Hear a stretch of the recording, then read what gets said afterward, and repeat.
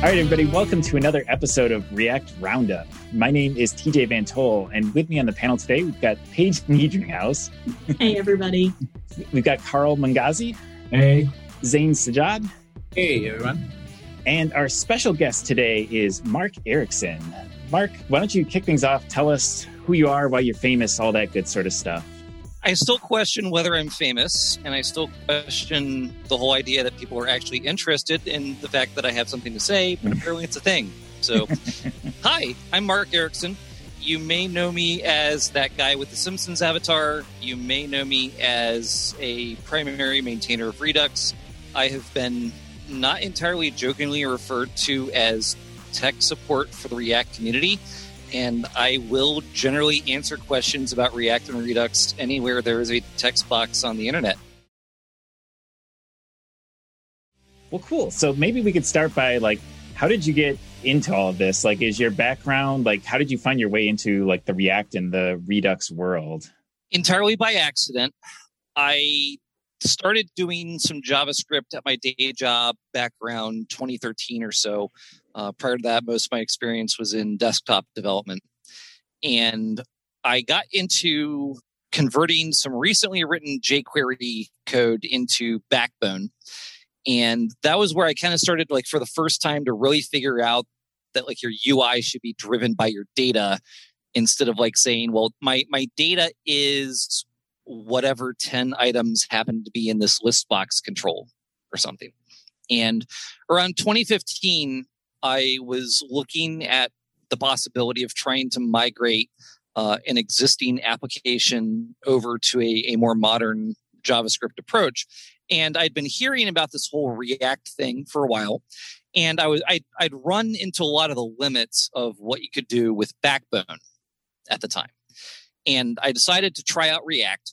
And it was right at the time that Redux came out. So at the time, we'd had a whole year of what I now refer to as the Flux Wars. Hundreds of different libraries based on Facebook's Flux architecture idea were coming out. And I think one of the most popular ones at the time was called Alt. Most of them had names that were jokes based off Back to the Future. And so I just started doing my usual thing of reading blog posts and trying to learn. And in the process, I found a set of chat channels called Reactiflux, which at the time was still hosted on Slack. And then it moved to Discord a few months later. So I just started kind of lurking in there and watching other people discuss these things.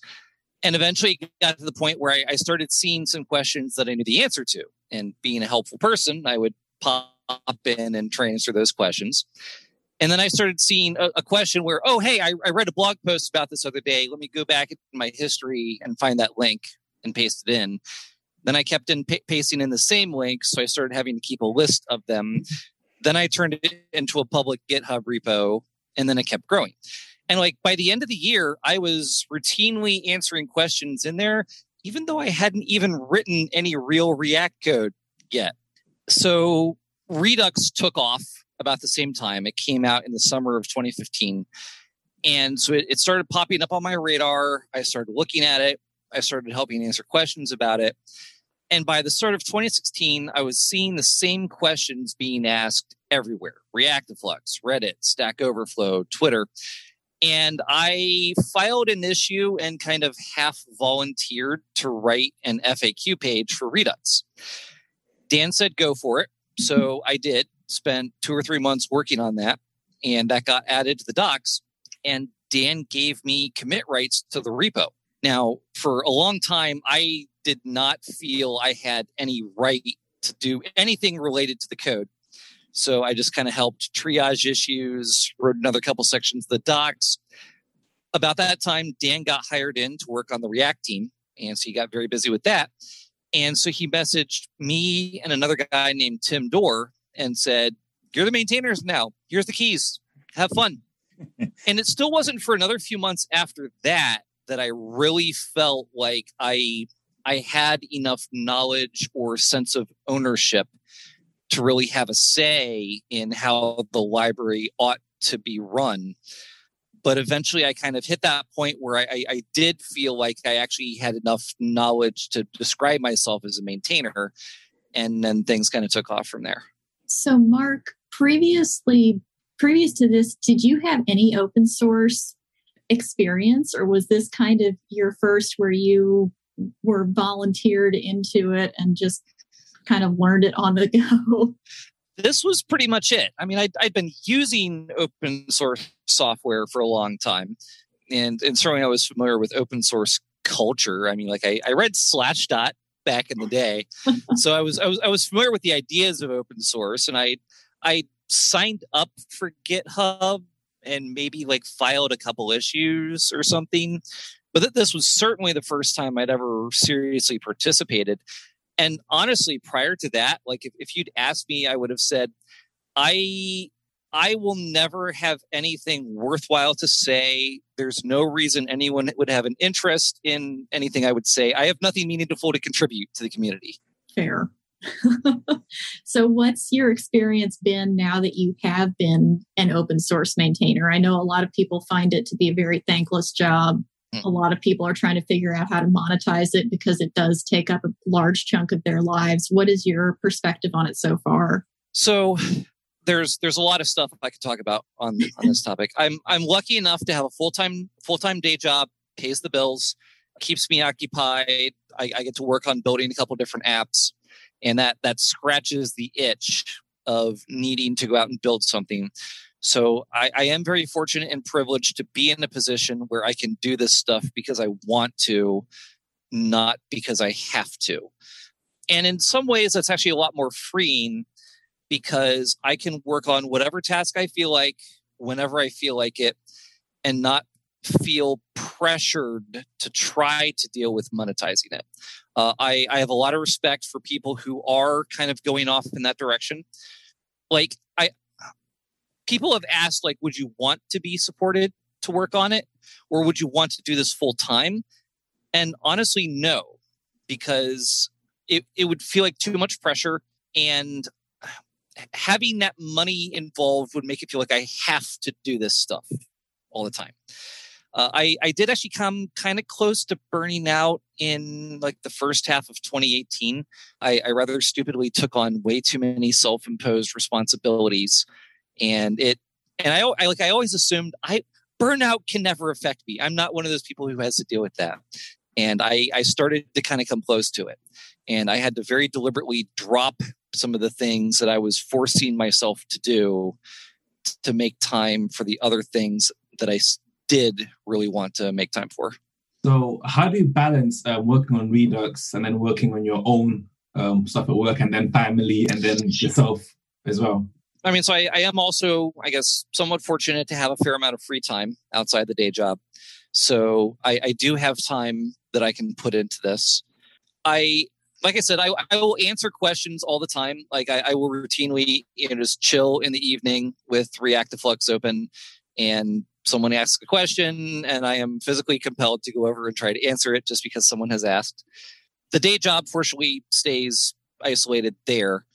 So in terms of like working on things like the documentation or some actual Redux related bits of code, a lot of that tends to happen on weekends when I do actually have more free time.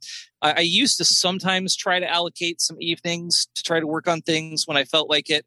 Now that I'm working from home, like most other people, that doesn't happen, especially because once I'm done working over here in the office like area, I migrate over to the couch for the rest of the evening. And once I'm on the couch, no, it's just not happening.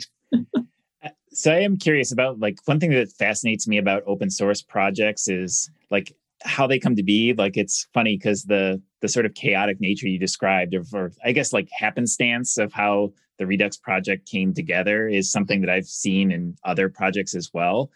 So I'm curious, like, up to today, like, who is Redux? Like, is there a czar of Redux who like makes decisions for what's coming next for the project, or like how many people are involved committing? Like, I'm just curious, like, what the actual structure behind the project is. Structure? What structure? Okay, so I'll try to kind of recap things briefly, not taking up too much time. So the initial development really only took 2 to 3 months in the summer of 2015. And it was almost entirely Dan Abramov and Andrew Clark, who both now work on the React team at Facebook. Once Dan handed over the keys to Tim and myself, like the Redux core library has basically been stable since 2016. There's been lots of docs work. There's been occasional tweaks, but if you look at the actual code, it has changed very, very little since early 2016. React Redux has gone through a lot of changes. I wrote a very long blog post about all the different iterations of React Redux, how it's evolved over time, and why we made those changes to keep up with how React itself has changed. Up through version 4, Dan Abramov had done most of that. Version 5 was basically a complete rewrite of React Redux that was just randomly submitted by an outside contributor who basically did that one thing. Version 6 was basically a major rewrite. One other outside contributor and I were kind of both trying to do our own implementations to compare which one was best, and I decided his was better.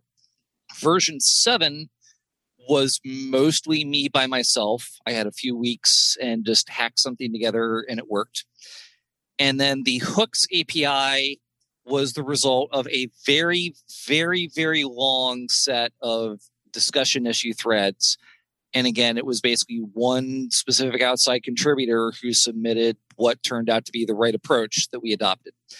Similarly, with Redux Toolkit, there's sort of been individual contributors who have sort of swooped in, added something, and they kind of move on. Redux Toolkit does now have a couple other major people who I would say are very much the actual maintainers as well. In particular, there's a guy in Germany named Lenz Weber who basically owns most of our code at this point because it's written in TypeScript. And most of the TypeScript is now over my head, and I don't know enough to change it. That was one thing that I was wondering is if being one of the maintainers for Redux, if you also were pretty actively involved with the React Redux integration, because when hooks were introduced in React Redux, it was really cool, but I can imagine that it was such a mind shift for me as a developer using React to go into using React hooks that I'm really impressed that so many libraries, including Redux, have managed to make that migration as well. But it sounds like it wasn't an easy one. Oh no. Within the first 30 minutes of the hooks being announced at ReactConf, we had people filing issues on our repo saying React Redux hooks. Where are they? Yeah. And it's amazing. Again, there's like a whole huge blog post I wrote about the process that it took to get there. And for technical reasons that I'll skip at the moment, we had to get this version 7 rewrite of React Redux out the door first to enable us to have the technical foundation to even consider having hooks. And from there, it really was an exercise in shepherding a giant issue thread to discuss what the hooks should do functionality-wise, what the API design should look like, technical constraints, naming, and it was a multi-month process. And I actually ended up writing very little of the code, but I spent a lot of time trying to guide the discussion, figure out okay, here's a thing that was proposed, here's why that won't work because, and kind of keep things on the right track. So I remember that time when you were selecting actually the names of the hooks. You usually had those Twitter polls going on. Either it should be use dispatch or use something else or something like that. So that was really a tough thing, I guess. And as for that store management and global state management thing in Redux, in React in general, I guess it's more of a most debated topic. And rather than building a more sophisticated system, it's more about thinking of the use cases and keeping community together and keeping people together, actually making that mindset up of how we should think on these issues and on these problems. So I guess it's really good that you are investing so much time on making that mental model and thinking on the stuff rather than doing and building something. Yeah, this kind of leads off into one of my ongoing, I don't know, I'm not sure if it's a favorite topic, but it sure is a recurring topic. So I guess a couple different points here. Several years back, Chung Lo, who has been involved in the React community for a while, did a talk, I believe it was called on the spectrum of abstraction, I think it was. And a lot of his point was that there's only so much meaning that you can have directly in the code itself based on what the language itself allows you to do.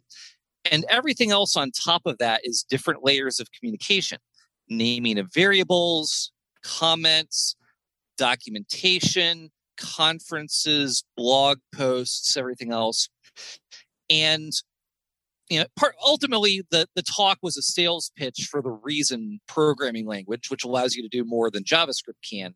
But I really took that to heart as a thing that applies to Redux. Like, Redux is a very small library. There's a lot of stuff that we tell you to do that is not encoded in the library itself. That's one of the reasons why we have so much documentation. It's because you can do almost anything, and we kind of have to tell you, no, these are the ways you're supposed to do stuff. But kind of going along with that, a lot of the problems that I see in the community, like the greater React community today, stem from people not understanding what the purpose is for different tools. And by far the biggest example of this is the argument that's been raging for the last several years of, should I use context or should I use Redux? And the problem is it's a question with a false premise. It's like asking, should I use a screwdriver or should I use a hammer? I don't know. Are you trying to drive in some nails or put in some screws? These are totally different tools with different purposes. And so I spend a lot of my time trying to clarify what the purpose is for different tools. And so this recently culminated in me writing yet another long blog post, which is literally titled, "Why React Context is Not a State Management Tool and Why It Doesn't Replace Redux."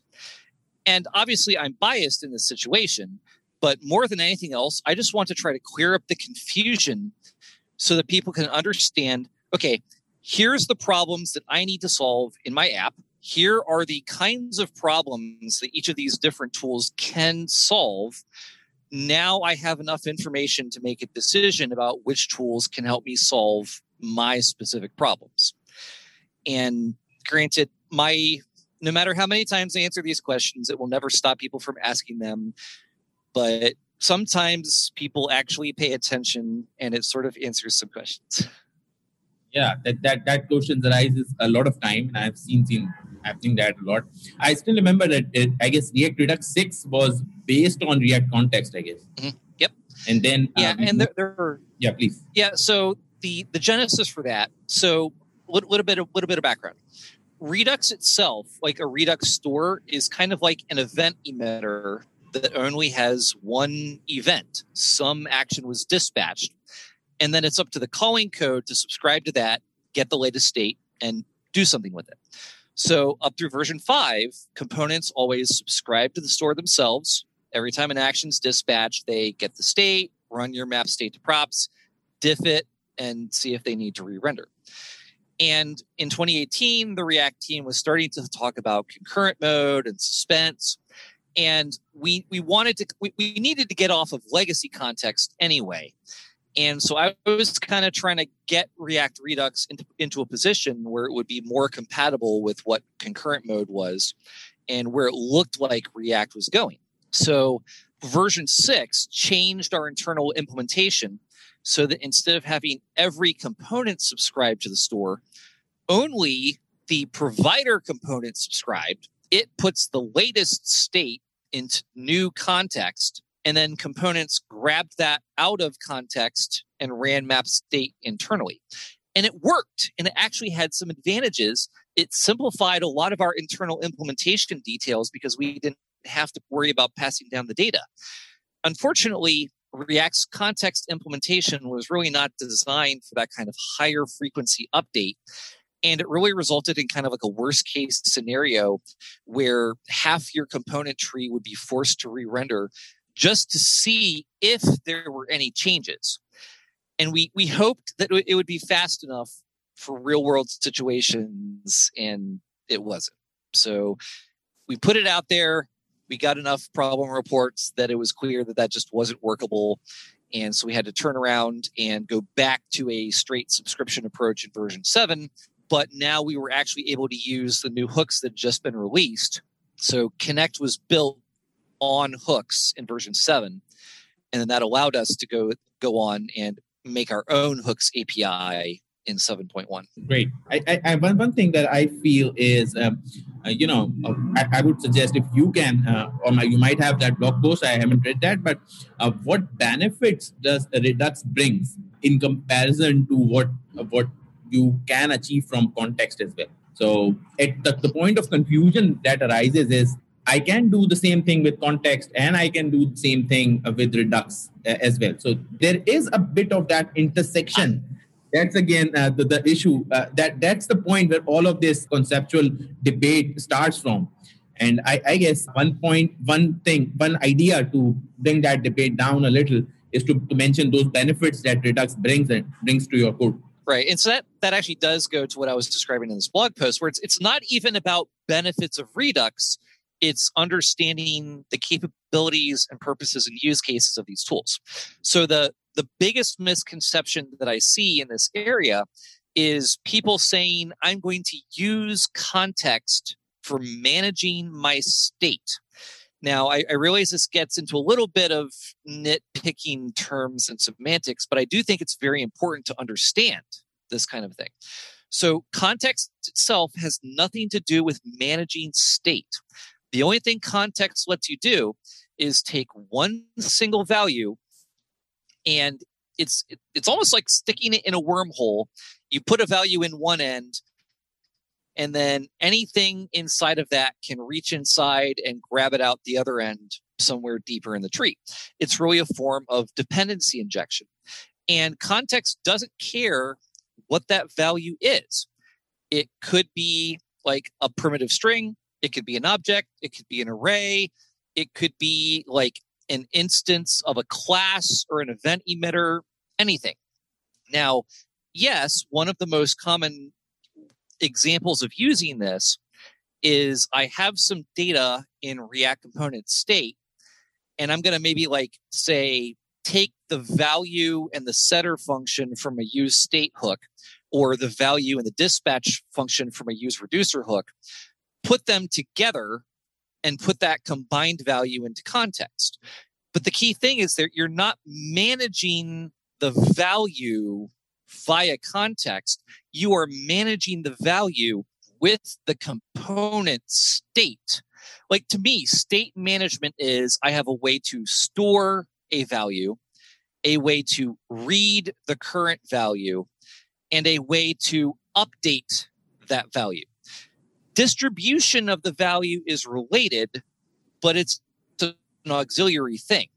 Like, if I have a use state or a use reducer, I can pass down the data via props, and context never comes into play.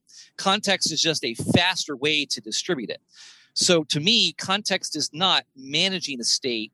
It's a way to distribute some value, which some of the time could be state. Redux itself is just about managing state. And it just so happens that because React Redux already uses context internally, you can also use it for the purpose of accessing some value deeply in the tree without passing it down as a prop all the way. So that's where the overlap comes in. And yes, use context plus use reducer does have overlap with how you would use Redux, but then there are technical differences in behavior. I personally feel that this intersection is actually the point where, especially the people who are new to this front-end world and this state management thing, I guess they get a little bit of confusion there. They started comparing both of these things. And I guess that's where most of your time goes, and that's where you are always answering about. Yeah. Just trying to explain what's going on, clarify the situation, and say, now that you know, you can make an informed decision. Yeah. Well, and I think too, what's interesting is it kind of goes beyond just context and Redux now, because I feel like after a few years ago, as you said, once Redux sort of won the Flux wars, it was one of the only big options out there for how you manage state in React. But now there's React Query, there's Recoil, there's probably other people can name. Jotai, Zeustan, Voltio. Yeah, there you go. You could have made up two of those and I wouldn't have even been able to tell you the difference. There's a great picture that's been floating around for a while with someone like showing off a bunch of buzzwords on a slide and saying, I usually ask recruiters to tell me which of these are a tech term and which of these are Pokemon. Yeah.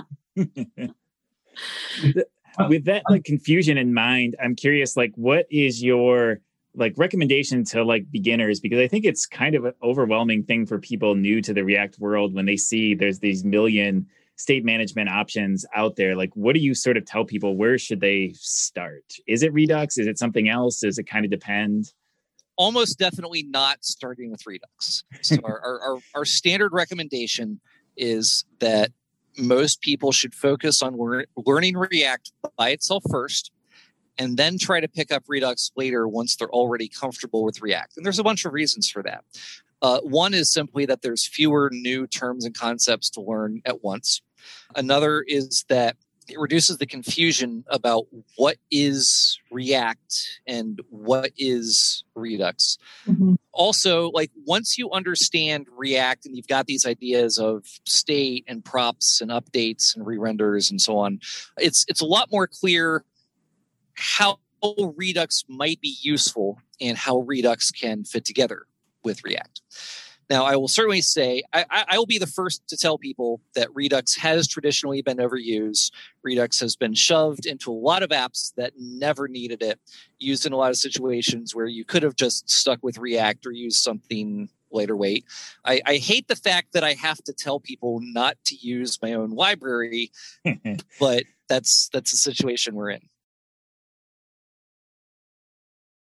Yeah, so on that, one thing I see is that, like you said, that whenever we get tools, we don't think about the problem underneath it. And let's say if I get React or Angular or Vue, I might think, okay, this is cooler than the other, but I'm not thinking about the problem actually it's solving. So how do you think about this in terms of, okay, if I've got a tool that I want to use, how can I, maybe as a beginner, find out, okay, the problem it's solving is X. So now I know what X is, I can now decide that, okay, this one or that one is better than the other. I really wish I had a generalized answer to that question. I don't, but that sounds like a great topic for a blog post. Seriously, I've actually started a new blog post series late last year that I've dubbed Coding Career Advice. And so far, my posts on that topic are the value of keeping a daily work journal, how to correctly evaluate software libraries and tools, which actually does kind of correlate to this question, how to search for and evaluate online information efficiently. And then my latest magnum opus is 7,000 words on the topic of using Git effectively. So like the evaluating software libraries and tools does overlap with this, but it doesn't quite get to the question of how do I figure out what problems I'm trying to solving in the first place? So maybe that's something I should try to consider. However, related to this, certainly both the strength and the weakness of the React community and ecosystem is that there is no one single way to do it. You know, the biggest comparison between, say, Angular and Ember and even Vue to a certain extent versus React is that with React, you have the freedom to go and pick and choose exactly the tools that you want to use. The bad news is you have to go and pick and choose exactly the tools that you're going to use. And it does lead to a lot of confusion and decision fatigue and having to deal with upgrades and all this other stuff. So I will actually plug my latest attempt at an initiative.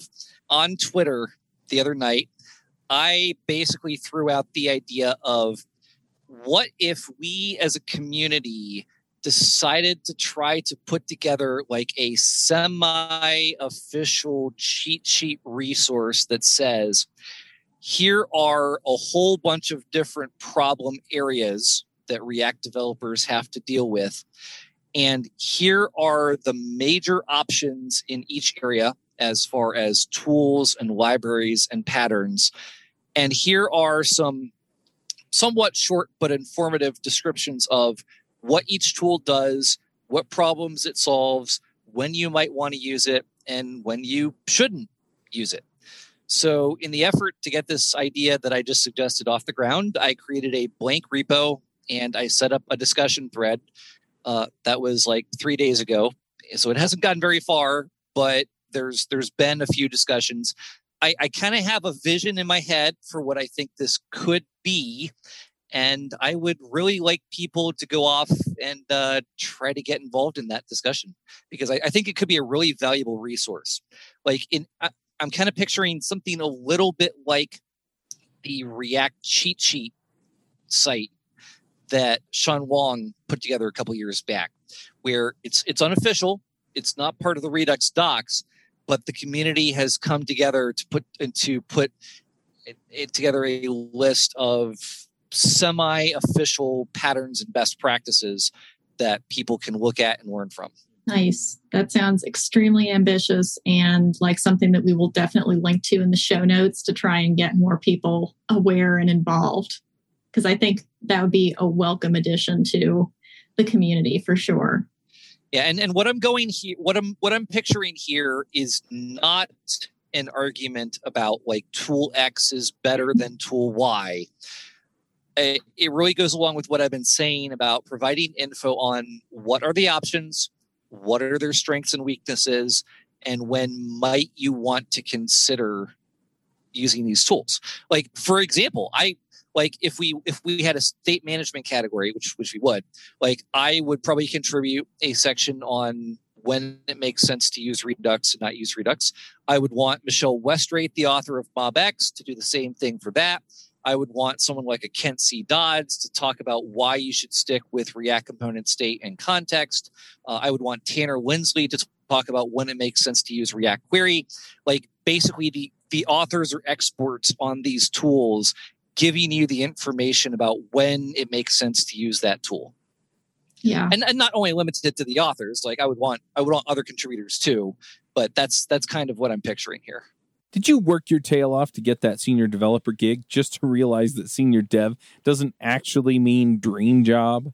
I've been there too. My first senior developer job was at a place where all of our triumphs were the bosses and all the failures were ours. The second one was a great place to continue to learn and grow, only for it to go under due to poor management. And now I get job offers from great places to work all the time. Not only that, but the last job interview I actually sat in was a discussion about how much my podcast had helped the people interviewing me.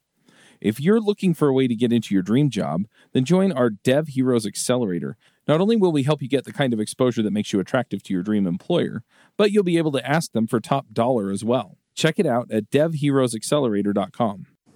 Well, it sounds fantastic. And even at a higher level, it's like you have Create React app, you have Next.js, you have Gatsby. How do you even, because I've looked and I've talked a little bit about this, but how do you even evaluate which one of those potential React flavors might be the best framework for whatever it is you're trying to achieve? So even stepping up a little bit to the framework level would probably be worth discussing the pros and cons. Exactly. And in fact, if you even look at that discussion thread, that right there is exactly one of the topics that I'm picturing. And there's even a couple links. There's an article by, I'm going to get his name wrong. It's either Lee Robinson or Robertson, who works for Vercel on Next, I believe. And he's put up a post. And it's a little bit biased in favor of Next, but it has that clear summary of here are the strengths and weaknesses of these tools. And I think someone else in that thread also linked to a similar post that they had made. Nice. Yeah, it reminds me of, I know like Vue.js has a thing in their documentation that they just have a doc article that's just comparison with other frameworks, right? Where they just straight up say, hey, here's how we compare to React and Vue or Angular. And like you said, it's going to be a bit biased because it's Vue people writing it. But at the same time, like, you know, developers are smart. They know this is on the Vue documentation site. And these are also the questions people have, right? Like, people want to learn Vue, but they're also curious, well, why should I care about this? There's a million tools out there. Like, what is this thing's unique place? Why should I use it? How does it compare to things that I might already know? So it's a long way of me saying I really like the idea. I think they actually went out and had Dan contribute to part of the comparison section against React. Oh, nice. That's even cooler. Yeah, and I think that's lacking a lot in the community in the sense that there's so many tutorials on how to use this tool and that tool. But in my view anyway, there's not enough discussion about, okay, these are the problems that made us build React. These are the issues that made us build this tool. So as a result, we've built it in this way. However, if you want to do this other thing, then you might want to look at this other tool or maybe going somewhere else. And I think, yeah, that's, I think, lacking a lot in the sense that people then end up just using the tool because it's either got the most downloads on GitHub or the most stars on GitHub or the author or the maintainers are quite popular. And then you get applications that either run too slow, don't work quite well because the tools being used are not actually for that problem set. Mm-hmm. And I think there's probably a lot of reasons behind that. One is that it's really easy to put out yet another React or Redux tutorial on Medium because the information's out there already, and so it doesn't take too much effort for someone to just throw together their own example and post it. Kyle Shevlin, I remember, had a bit of a discussion about this sort of thing on Twitter a few months back where he was saying, like, why are so many posts focused on beginners? Why isn't there like more content aimed at like the medium to advanced level reader? And a lot of it has to do with audience size. There will always be, by definition, way more beginners than there are medium to advanced people. So there's a larger audience. Certainly if you're trying to write, create some kind of a paid course or lesson or something, it's an easier target audience to aim for. It's easier to put together beginner material than it is to put together advanced material. So, I mean, there's purely in kind of mercenary marketing terms, that stuff makes sense. I spend a lot of my time answering beginner questions, but I also spend a lot of time doing kind of more of that mid to advanced level deep dive stuff myself, just because that's where my brain goes. At times they're way more advanced. I mean, get stuff to digest them. Well, I personally think that there is another reason behind this. Is this front end world is a little new as compared to many other fields that we have in software development. Mm-hmm. So when it comes majorly to the front end side, we go past 6 years or 7 years, and I guess there is a time coming in when there will be a larger audience for that mid-level or advanced level topics as compared to what we have for beginners right now. Mm-hmm. So I feel it's just a matter of time that we'll see that growth in the blog posts about advanced topics. Yeah, I think also on that, I've seen as well lately, it seems that more companies are looking for more kind of senior level engineers that I've seen as well, in that a lot of the beginner jobs are not quite there as much as they used to be. And it seems to be more looking for kind of senior level or kind of more advanced developers that know how to maybe dig beyond the kind of surface level of all these issues. Yeah, and my own take on getting into more advanced topics with React blogs is that a lot of times the problems that we're solving they're difficult to recreate standalone. They come from the fact that you have 250,000 rows of data that's being uploaded to your application, or the fact that you have to fetch 1 million rows a large blob, or you have multiple services that have latency issues that your application is connecting to. And that stuff is not impossible, but very difficult to simulate in a standalone repo for somebody to pull down the code and run locally, or even to see in a code pen.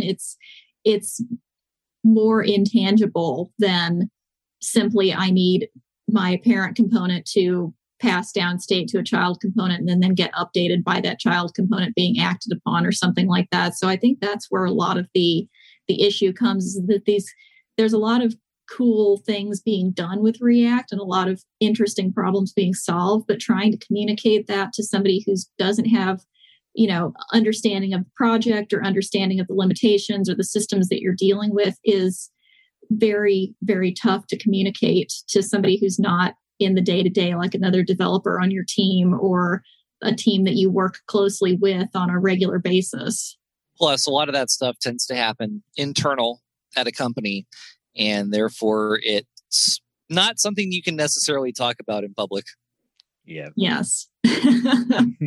So I would like to ask one thing from Mark, that what you feel is still missing in Redux. I mean, looking at the journey of past 3-4 years, and right now when you look at Redux, you personally feel, if that would be part of Redux, or we could do it like this and that would make our work much more easier. So what's that one thing that you miss in Redux right now?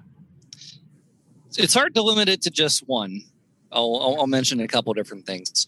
So first off, something I've been working on really for a couple of years now is an ongoing rewrite of the Redux core documentation, which is ironic because lots of people have said very, very nice things about our docs over the years. Dan Abramov did the original tutorials. I wrote the FAQ in a couple sections. People have contributed lots of other pieces. There's a lot of good material there.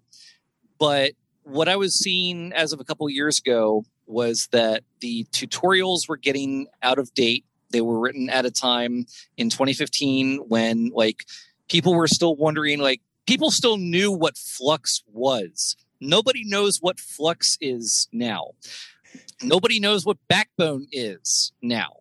And the target audience changed dramatically. Instead of people coming from Backbone to React and Redux, we've now got brand new developers being thrown into Redux in week 8 of a boot camp who barely know JavaScript and React. So certainly the target audience changed. So the tutorials needed to be updated to reflect that. Also, the way we recommend that you write Redux code has changed dramatically over the last couple of years. I've taken to calling it modern Redux, and it's specifically the combination of Redux Toolkit for your logic and the React Redux Hooks API for your UI components.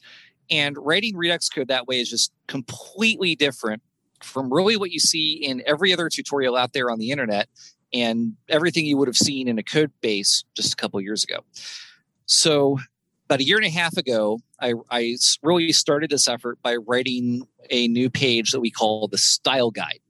And I explicitly stole this idea from the Vue docs. And the Redux docs had always been very unopinionated.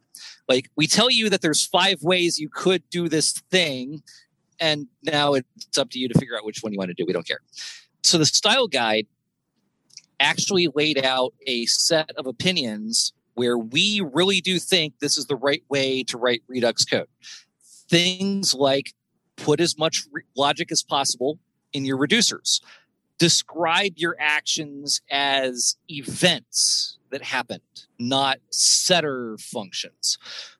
A whole bunch of stuff along those lines. And I think that was very well received. So last year, my major effort was to rewrite our tutorials completely. So I wrote a brand new 25,000 word tutorial that I called the Essentials tutorial. And this was designed to be kind of a high level, jump right into some working code and build a real world type app tutorial. The focus is on here's the way to do it without necessarily worrying about how it works under the hood. And so that actually showed the Redux Toolkit approach as being the default standard way to write Redux logic. I followed that by going back and replacing the existing basics/advanced tutorial sequence with a rewritten version that I dubbed the fundamentals tutorial. So it still starts from the bottom up. Here's what an action is. Here's what state is, a reducer, store, UI. But I changed a lot of stuff. It shows the hooks API as the default. It drops it drops connect entirely. It drops the term container component completely. And it doesn't even introduce things like action creators until much, much later in the tutorial. And it does that in the context of, well, now that you kind of know how things work, here are the typical patterns that you see in a code base and why those exist. And then it finishes with, okay, now that you know how to write all this code by hand, here's how Redux Toolkit works and why you should use it instead. So the essentials one is high level. Let's just jump straight into building a working app. And then the fundamentals is here's the pieces, work from the bottom up, and then assemble and show why Toolkit is the right approach. So the docs work is still ongoing. My next set of stuff I want to do is some of the real world usage patterns stuff. Like the very next page I want to write is a guide on how and why to use selector functions. Because we talk about those a lot in the docs, but we don't really document how to do that fully. Beyond that, so Redux Toolkit does include a bunch of really useful stuff that is all based on common things that people do in Redux apps. So, configure store helps you set up the store easily, create slice, auto-generates action creators, and lets you write simpler reducers. We've got create entity adapter, helps you handle normalized state. Create async thunk helps with making API calls. But honestly, even with create async thunk and create entity adapter, it's still a lot of work to even go make like a typical fetch a bunch of items and put them into the store behavior. And that's always kind of been by design. Like the point is we give you some basic primitives and it's up to you to assemble the Lego blocks however you want. But like one of the things I've noticed over the last few years is that the problem space that the React community is trying to solve has shifted. In 2015, it was about state management. It was, okay, Flux was like Facebook couldn't keep their unread messages counter in sync. How do we make sure that we only have one value that gets used in multiple places? And we want to avoid event triggers ricocheting across the app. So that's what Flux was invented for, and that's what Redux was trying to solve. What I've seen over the last 3 to 4 years is that people aren't really trying to solve state management anymore. They're trying to solve data fetching, which overlaps, but it's a very, very different thing. Like, they don't want to have to track loading state and okay, I got the item, or what's my success and failure cases. They just want to say, grab this data, here's our URL, give me back a data is loading pair, and let me show my spinner based on that. And so that's why you see libraries like, Apollo and Urkel for GraphQL and React Query and SWR aimed a little more at the REST API space. That's why they've become so popular, is because they're purpose-built for this data fetching abstraction, and they provide a really slick set of APIs that make that really simple to use. And Redux doesn't do any of that out of the box. You can totally use Redux to cache server state. You've just got to write all the code that does the fetching and the reducers that handle the loading state. And how do I store my loading state? There's 5 different ways I could do it. And I have to select it. You have to write it all yourself. It's not purpose-built for that. And so, yes, Tanner Lindsley keeps retweeting people who say, I switched from Redux to React Query and I dropped 5,000 lines of code for my code base. And on the one hand, it annoys me a little bit. But on the other hand, he's totally right. If this abstraction built for that purpose is put into your code base, you can drop all the code you had to write to do that. So I mentioned earlier that we've had a couple maintainers added to the Redux Toolkit team. And totally unprompted, about 3 or 4 months ago, they just decided to start writing a Redux library that has inspired by data fetching libraries like React Query and Apollo.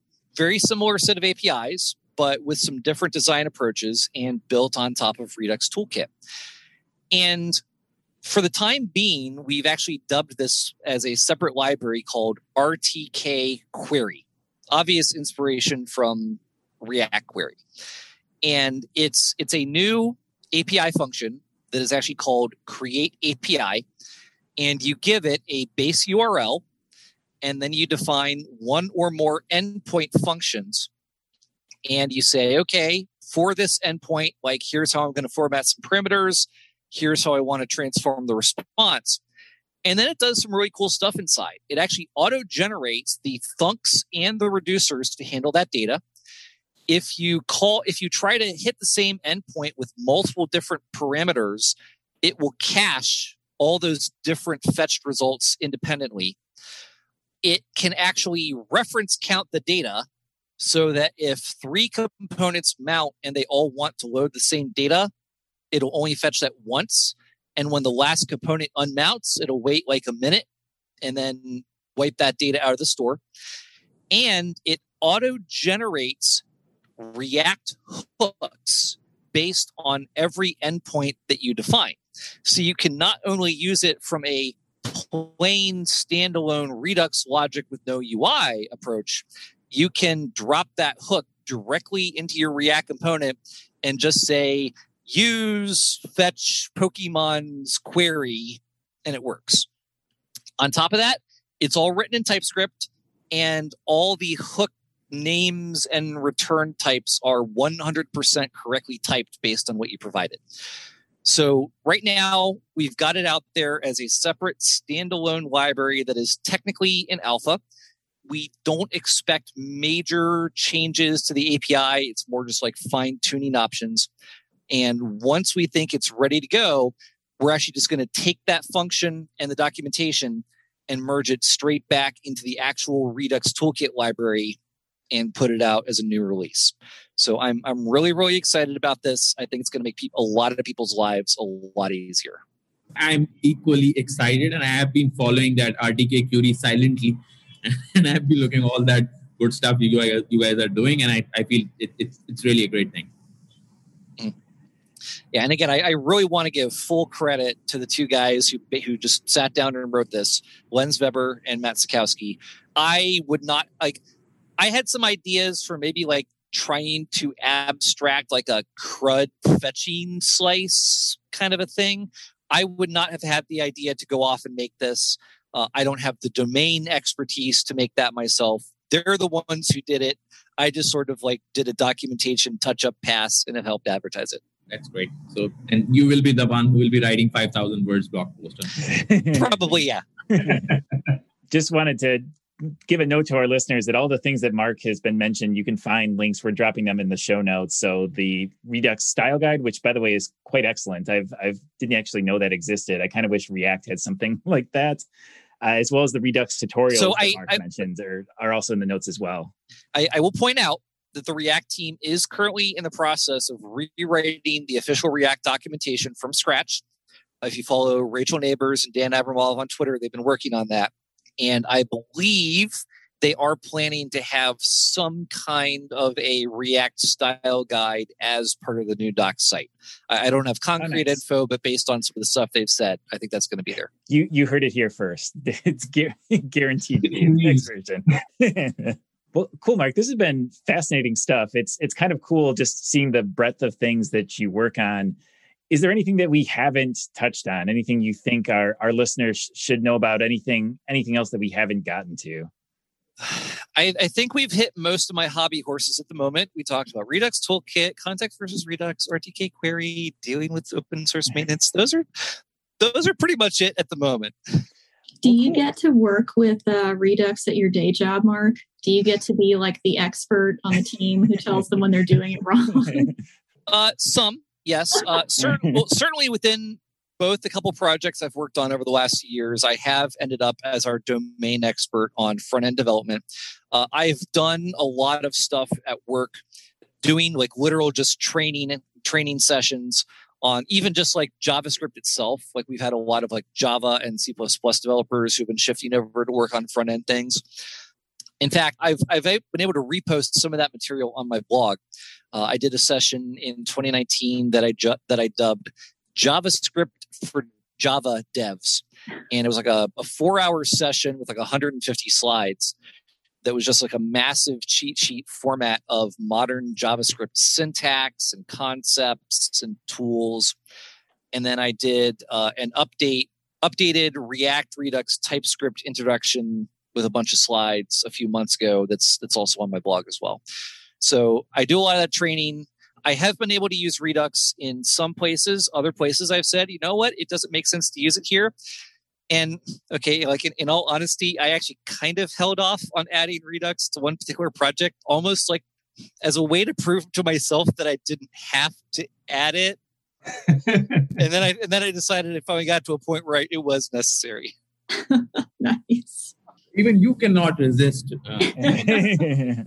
Well, okay, like without going into the technical details, like this one particular feature, it involved kind of like a spreadsheet like editing UI, and it was like, okay, fetch an item from the server, provide the ability to fiddle with it on the client, hit save. And I did bring in Redux Toolkit, but the reducer was just being passed to the use reducer hook, which, by the way, is a thing you can totally do because a reducer function is just a function.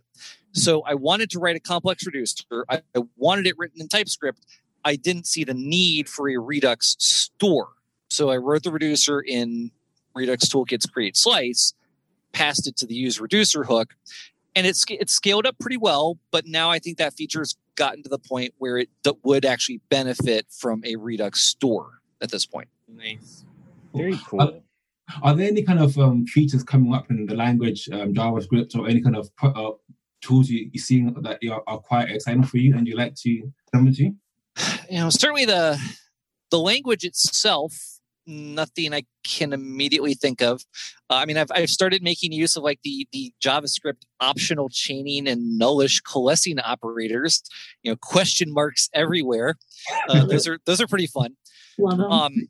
Outside of that, I am interested in seeing what React's concurrent mode and suspense features will be like whenever they finally come out. My enthusiasm and hype has kind of died down at this point just because it has taken a very long time for those to be released. I think they're probably both underrated and overrated at the same time. My sense is that once they come out, they probably will have major impacts on how we write React apps, but it's going to take people actually seeing them in action hands-on to get that sense. Kind of like with hooks, people got excited right away, but then it took a while to really see how that changed how we wrote code. With suspense, there was the initial hype. Now it's a little bit of vaporware, but I think it has a lot of potential impact. In terms of how that's going to impact like Redux, I anticipate we'll eventually put out a React Redux version 8. I think that we're most likely going to use React's still experimental use mutable source hook as the basis of that new implementation in order to have more compatibility with concurrent mode.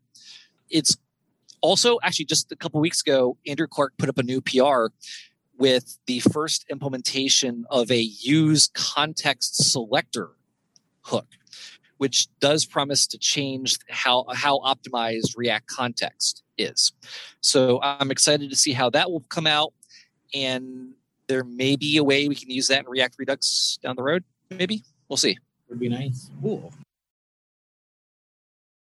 Well, why don't we go ahead and transition over to do our picks? Paige, do you want to start us off? I would be happy to.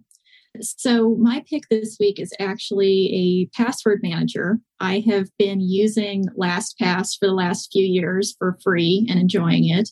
And just recently got an email from them that they will no longer be supporting free accounts to use on both your phone and tablet versus your desktop. You have to choose one or the other.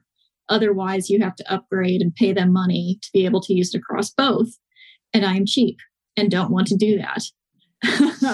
So one of my coworkers actually recommended to me an open source password manager called Bitwarden.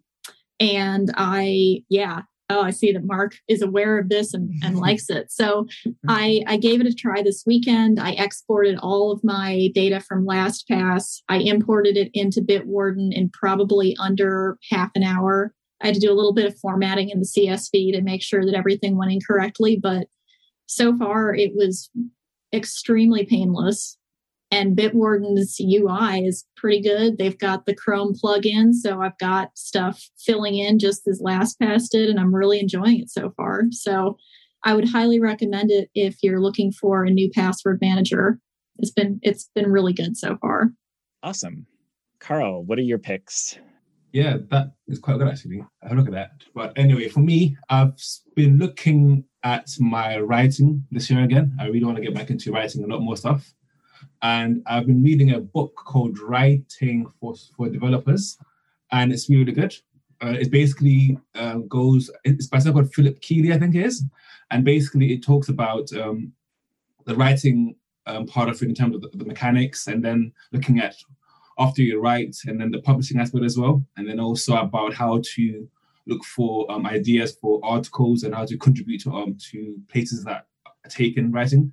So it's been really good. It's $36, so an ebook. And yeah, so I really want to get into writing again this year. And this has been really good, giving me some tips and ideas. So if you are somebody who wants to write and you're not sure how to write about code, this book has some really good tips for you to learn from. Awesome. Zane, how about your picks? So since we were discussing a lot about Redux, I would like to mention Redux DevTool here. And I feel this is one of the most shining part of Redux. It allows you to have, a complete picture of how your store is behaving and how your application is going through. So I use it for my development every day. And I feel it's a great thing to use with Redux. Cool. So I'm going to pick a kind of a fun one. I've been using these Bowflex adjustable weight dumbbells. So first of all, I should just say I am no gym rat, right? I'm not the most athletic person in the world. I'm a very casual gym goer, but with the pandemic and such, not really going to gyms. And I also didn't want to get something that would involve me having a crazy weight set. So if you haven't seen these before, they're basically a dumbbell set that's the size of one big dumbbell, but they have these knobs that you can adjust on the side to control how much weight the dumbbells actually are. So if you're like me and you're just a very casual gym person and you're looking for some free weights that you can use that don't take up your entire an entire room in your house, they work pretty well for that. Pretty cool. Mark, how about your picks? I'm going to throw a shout out to Josh Camo. Josh is a writer and creator of training material who a lot of his material is focused around CSS related topics. He also does a lot of React stuff. Josh loves the idea of whimsy. I think he's written tutorials on how to do a confetti animation when someone clicks the icon kind of a thing. Mm-hmm. And his articles are always amazingly detailed and clear and fun to read. And he's been putting out a lot of new posts recently. Looking at his blog, I see some recent articles explaining things like Z-index and style components and how margin collapses, CSS grid, a lot of really, really good posts on his blog. And I believe he's also been working, he's working up to a new course that he's going to sell on CSS concepts and material. And I personally don't need that stuff as much because I'm much more into code than design. But basically everything Josh writes is golden. And if I had a need to learn CSS stuff, I would buy Josh's course the instant it came out because I know it's going to be that good.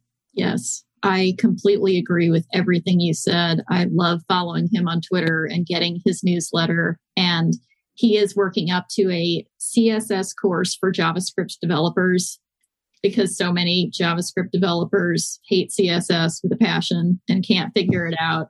I'm not one of them. I really enjoy CSS, but I'll buy it anyway because I want to learn all the stuff that he has to offer that I just haven't had experience with. Full time, cool. Definitely. Well, Mark, this has been a lot of fun. If people have any other questions, if they want to reach out, if they want to follow you, where's the best place to do that sort of thing? All right. So I blog at blog.isquaredsoftware.com. I am at AceMarkE on Twitter and Reactiflux. I am at Mark Erikson on GitHub and Stack Overflow. I generally answer anytime someone pings me. Probably too much, so. Well, cool. This has been a lot of fun. Thanks again for joining us today. Thanks for having me. Yep. All right, everybody. Until next week. See you later. Yeah. Bye. Bandwidth for this segment is provided by CacheFly, the world's fastest CDN. Deliver your content fast with CacheFly. Visit CACHEFLY.com to learn more.